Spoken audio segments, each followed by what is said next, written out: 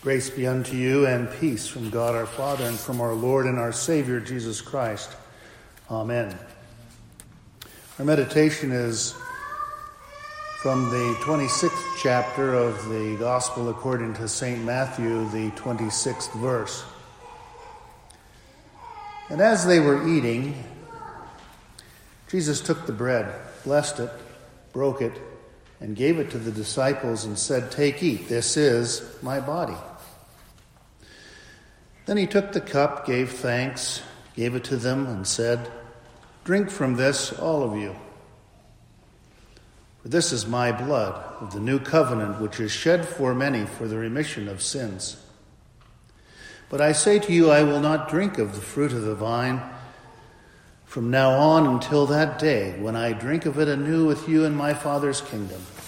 This is the reading for this evening.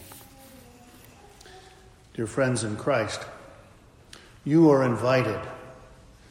If you hadn't already guessed, it is the most intimate, most personal, and most close event of the entire year. Of all the events, the counseling, the services that Pastor Bars will conduct and has conducted this past year, this is the most intimate, the most personal, and the most close. There'll be an opportunity for you to pray during this service, and be a great opportunity for you to thank God for Pastor Bars and all that he has done this past year and all that he will do this coming year. And then if you happen to corner him after the service, you can actually tell him, thank you for everything that he has done for you this day. But this service is, of course, if you hadn't already guessed it, the most intimate of all services this year.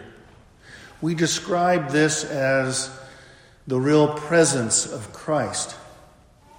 Our Lord Jesus Christ, the one who goes to the cross for our sins, for me and for you. He is really here in our presence. He's really here among us, worshiping with us tonight.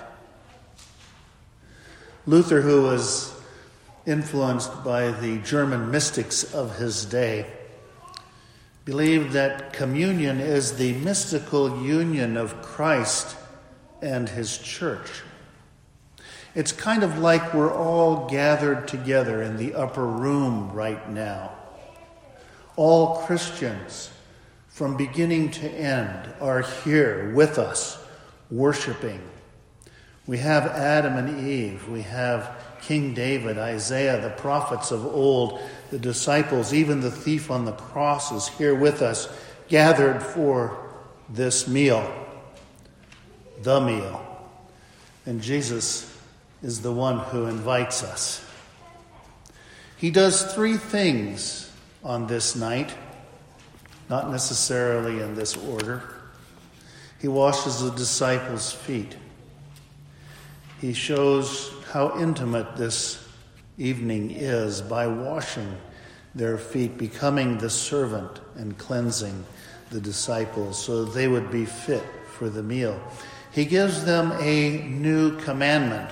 We call this Maundy Thursday because of the word mandatus, which is the Latin word for mandate or commandment, because Jesus gives us a new commandment. He says that we are to love one another. As he loves us, we are to love one another. And then he transforms the old covenant of the Passover into the new covenant with God's people. He comes to us and he says, "Take, eat. This is my body, which is shed for you. Take, drink. This is the cup of the new covenant, which is shed for you for the remission of all your sins." It's an intimate night tonight. But not only that, it's a personal night tonight. Jesus gets really personal here. He knows you. He knows everything about you. He knows your past, the bad decisions that you made, the sins that you committed, and the sins that you omitted. And yet he still loves you. He knows that Peter will deny him 3 times before the cock crows twice. He knows that Judas will betray him. He knows that the disciples will cut and run as soon as they can. But he still loves them as he still loves us. There's a custom in many of our churches that the communicant, after he receives the elements, returns to the pew and says a little prayer to himself or herself. You'll see some of the old-timers do that from time to time, thanking God for all the blessings that God has given to them in this most personal event. They'll thank God for what they're experiencing at this particular time. It can be all kinds of things, can't it? Because this is not only intimate and personal, but it is close. What we do tonight is called a lot of things: communion, the Mass, the Eucharist, the sacrament of the altar. It all emphasizes a little bit different aspect of the body and blood of Christ and what it's all about. But the most important thing is that it is close, that we're all a part of God's family, one with him.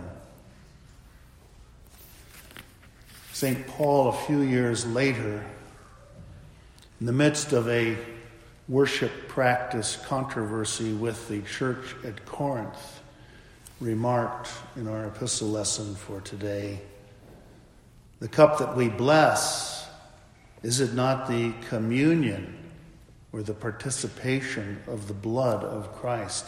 The bread which we break, is it not the communion or the participation of the body of Christ? For we, being many,